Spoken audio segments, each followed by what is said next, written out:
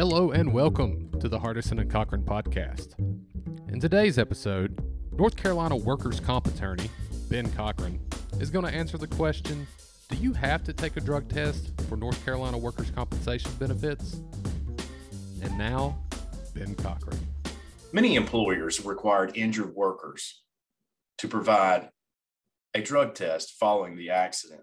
That is a very common procedure that we see many times as part of an employer's policies and procedures for workers' compensation.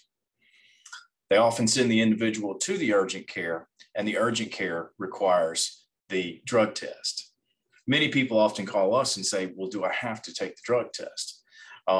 There is no legal requirement in workers' compensation that requires you to take the drug test.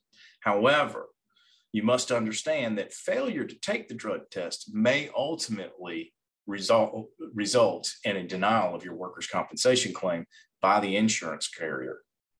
The reason that they would argue this is because it is part of the law that does indicate that if you are intoxicated and your injury is the result of that intoxication, then your claim may be barred in workers' comp.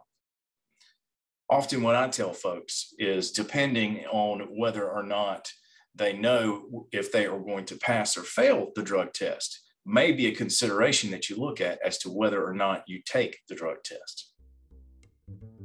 Listening to this podcast does not create an attorney-client relationship between you and Hardison and Cochran, attorneys at law. Hardison and Cochran does not accept new clients without first obtaining a signed agreement. The information shared in this podcast is for information purposes and should not be intended or taken as legal advice as to yours or anyone else's legal matter. If you have a legal matter, contact an attorney about your specific set of circumstances.